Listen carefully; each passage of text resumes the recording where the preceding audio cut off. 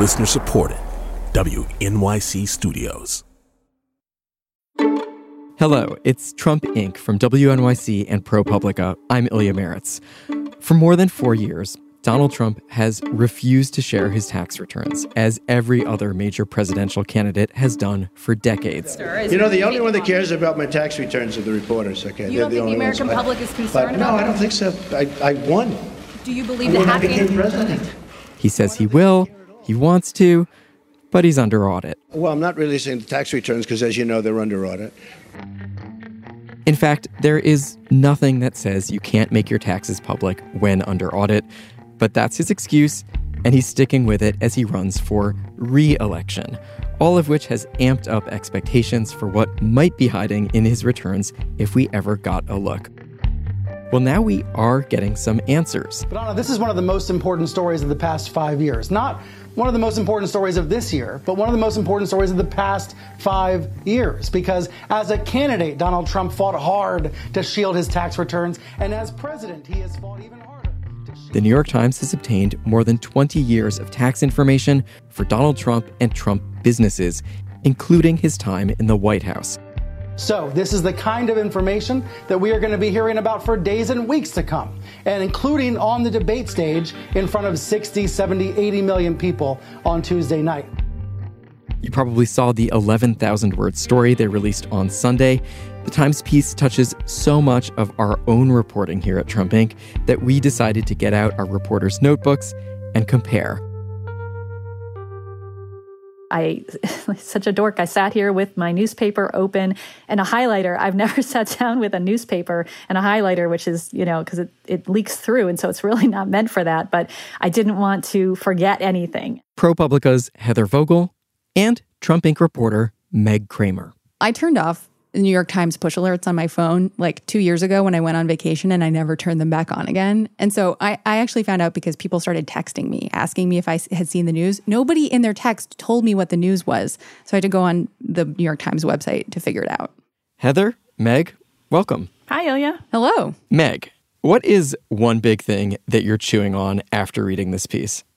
I think the thing a lot of people are going to take away from this reporting is this $750 number, that for 2 years, he only paid $750 in federal income taxes. It's an obvious point, but all of us pay more than $750 a year in taxes. But looking past that $750 number, there is so much more in this reporting that starts to fill in the gaps in our understanding of what it means for Trump to be in business and in the White House at the same time. So give me one of the things that you think is more significant than his low tax bill. The thing that really struck me as I was reading this was learning that Trump is under audit. The IRS is reviewing this refund that it gave him 10 years ago. And there's this open question. There has been this open question throughout Trump's presidency of whether or not he owes the government $100 million. Which is a lot of money to owe the government. So while Trump himself had said that he was under audit, this reporting really adds so much to our understanding of what that actually means. Yeah, I mean, I think that the audit really relates to one of my bigger takeaways from the whole piece, which is really that we have this incredible tension between basically different images, different projections of Donald Trump that have come from him and have come from his supporters and the sort of reality of the finances. We have this question of, we all knew that some of his businesses were losing a lot of money. We may not have had dollar figures around it before, but we knew he was losing money. And we knew that he was a serial tax avoider because he'd said so himself. And so there's always been this question of, how much are those losses just bad business? How much is he just making bad business decisions? And how much are they part of some complex legal and tax strategy that is somehow, putting more money in his pocket? And I think we have a lot more numbers around those questions right now. And what's really interesting to me is that the reporting shows how this tension is really coming to a head right now, that we have what really looks like it could be a house of cards in his financial dealings. And the question is it going to fall soon? And one of the levers that could push him toward having that type of sort of massive financial collapse potentially is this refund. And President Trump has maintained that this is not a risk. In a tweet that he sent the morning after the Times story published, he said that he and his businesses have very little debt compared with the value of his assets. Meg, maybe you can just walk us through what's in this tax refund. So during the early years of The Apprentice, from 2005 to 2007, Trump made a lot of money off of his brand, licensing his name, doing endorsement deals. And the Times reported that he paid a lot in taxes those years. He paid $70 million in taxes. Then something happened in 2009, which was Obama became president and he signed a recession recovery bill that allows taxpayers to go back more years in the past and write off their losses. And Trump took advantage of this. So on his 2009 tax return, he claims $700 million in business losses, which allowed him to get that $70 million back from the IRS. And apparently what happens when you do that is the IRS gives you something called a quickie refund, which is when they send you a check and then they look into, whether or not they're going to approve that claim. So any refund over $2 million needs to be approved by the IRS and this bipartisan congressional panel. And what's hanging in the balance is the question of whether or not Trump gets to keep this refund. And his is a lot bigger than $2 million. And this audit is not your typical audit where the IRS comes in and says, okay, we're going to take a look at your year 2017 tax return, and we're going to go down and count the beans and see if it's accurate or not. This is like a special audit that has a very sort of special layer of oversight to it that involves this huge $73 million refund that he claimed. And the New York Times incredibly deep and revealing reporting suggests that the refund stems from his backing away from his Atlantic City casino losses in a very dramatic way in 2009, claiming to abandon those businesses in order to be able to get something like a write-off and to claim the $73 million refund. And if he has to pay it back, it could be as much as $100 million because of interest. Now, as Meg said, the refund has been questioned and has not been confirmed by the IRS as legitimate. And the Times points to some reasons why the IRS could change its mind on that and ask for that money back plus interest and fees, which could leave him with a liability of as much as $100 million or more to the U.S. government. So the Times talks about the precarious state of Trump's business. I was very struck that Trump had sold most of his stocks in 2014. He started taking out loans on properties he had already paid for a long time ago, like the commercial space in Trump Tower. And to me, that really all suggests a guy who is under strain, and it backed up something that Michael Cohen said when he testified before Congress, which was that the bid for the presidency was really kind of a rebranding effort. He had no desire or intention to lead this nation, only to market himself and to build his wealth and power. He called it an infomercial. Mr. Trump would often say this campaign was going to be the greatest infomercial in political history. He never expected to win the primary. The campaign, for him, was always a marketing opportunity. Like, clearly he needed to add some sizzle to his business because other parts of the business were starting to fail. Yeah, I mean, over the next 4 years, he has loans coming due worth more than $300 million. Yeah, I mean, in a normal business, you'd expect to be able to refinance all of those loans without too much trouble. What we've seen is growing property values over the last, decade since the last financial collapse. And normally, hopefully, those loans would have been able to just roll over into a new loan. That's sort of how these guys operate. The issue, though, here, as the Times points out, is that some of those businesses have not been doing very well. And so there's a question as to, does he even have the sort of normal means of digging himself out of a situation like this that are open to other businessmen who are doing these sorts of deals? And now we have the pandemic. So the property value question is a very good one, especially for retail and office space in Manhattan. Heather, you've spent so much time carefully reading through financial filings for Trump properties like 40 Wall Street or the hotel at Columbus Circle in Manhattan. Some of those properties are now the subject of local law enforcement investigations. What new questions do you think this reporting should raise for prosecutors who are looking at the Trump businesses right now? I think that there are more probably avenues for asking the same types of questions that we were asking, which is Trump Organization presenting one financial picture to the public and also an extension to lenders or other people that it's doing business with, and presenting a very different picture to tax authorities, whether they are local property tax officials, are they state tax officials, or federal tax officials.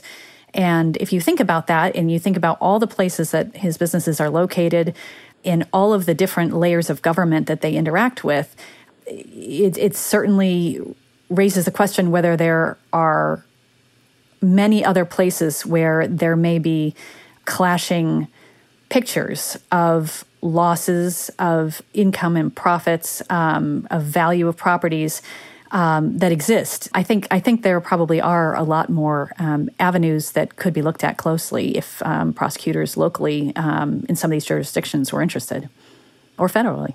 One of the properties that the Times mentions in its reporting is this mansion that the Trump family owns outside of New York City, Seven Springs.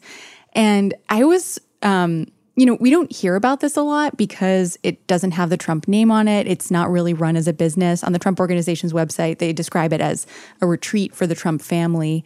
And the Times found that Trump has been calling it an investment property.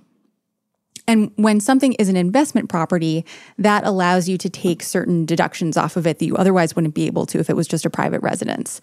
So, for example, he has claimed his property tax on the building as a business expense. So he's able to get an overall tax reduction off of the cost of his property tax, which is kind of like, if you think of like the galaxy brain meme, it's like the final panel in the exploding galaxy brain where like Trump is getting a tax deduction off of his taxes. But what was interesting to me about that is that we've seen the Seven Springs mansion be used in a completely different way in these statements of financial condition that Michael Cohen brought to Congress when he testified, which are documents that supposedly show how much Trump is worth.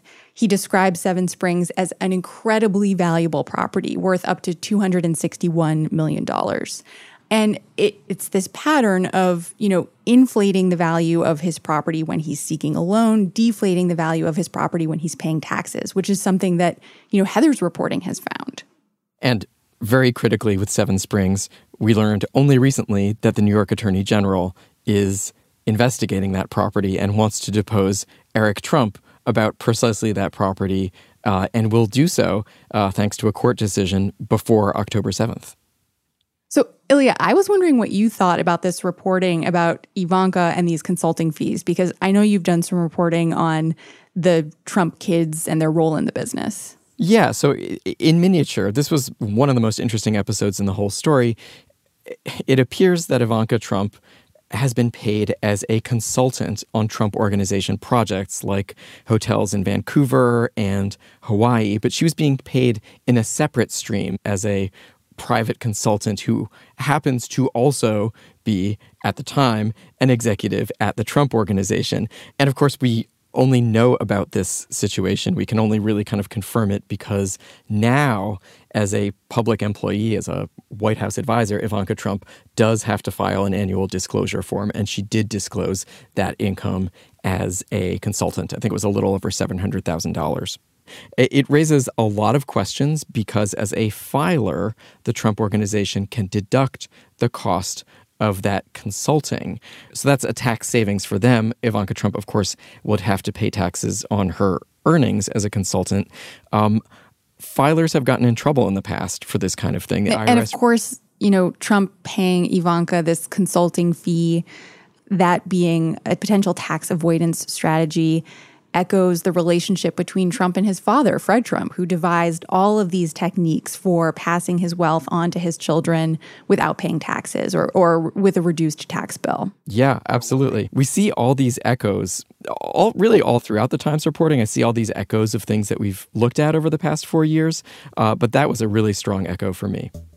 The difference is Fred Trump really was a bona fide builder, and he used basically the construction and maintenance part of the business to do a tax avoidance strategy, passing on wealth. Donald Trump is a branding guy, so he didn't have that lever, so he used a different lever, which was basically brand consulting.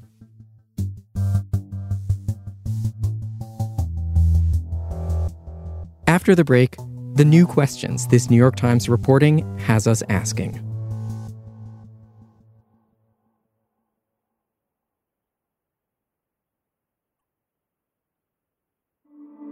And we're back.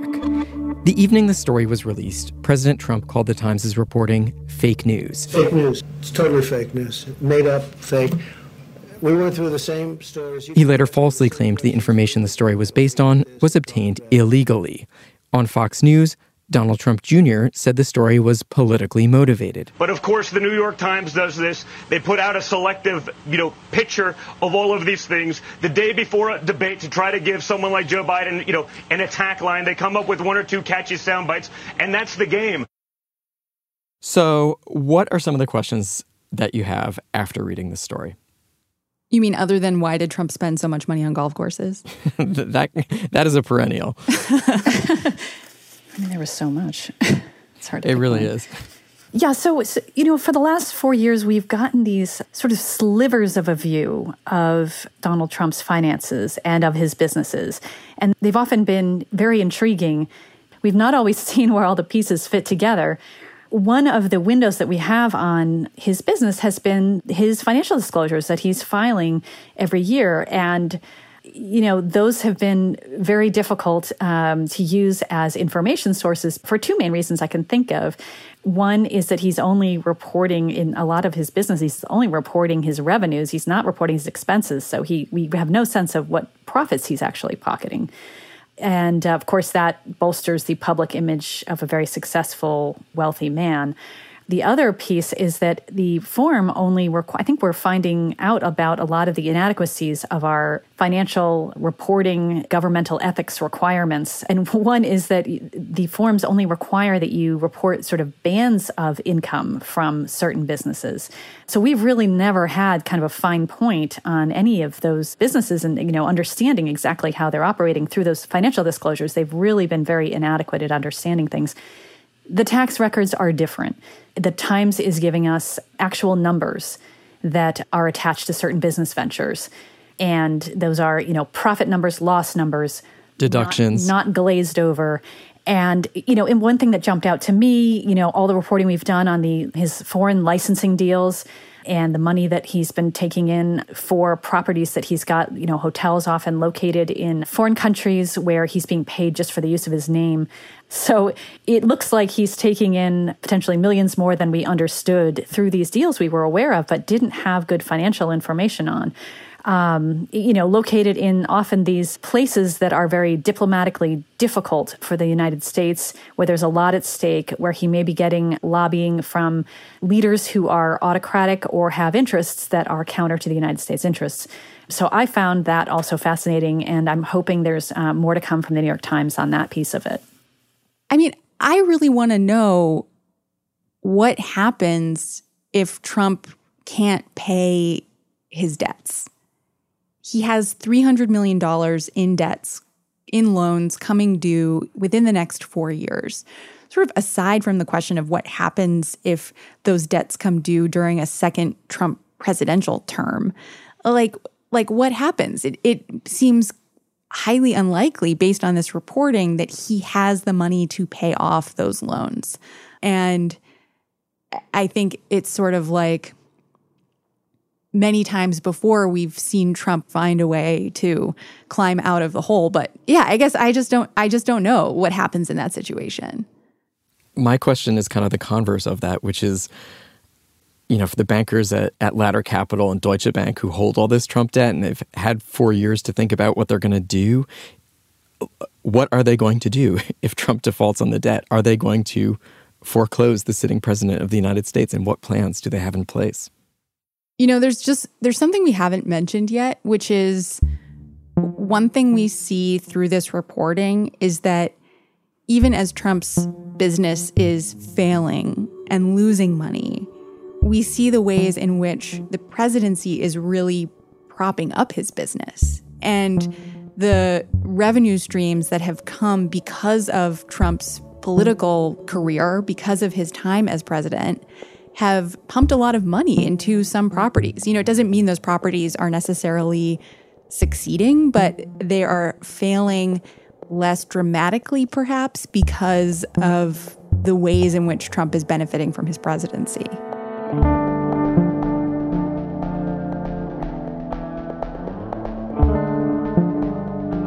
Heather Vogel, Meg Kramer, thank you both very much. Thanks, Ilya. Thanks so much, Ilya.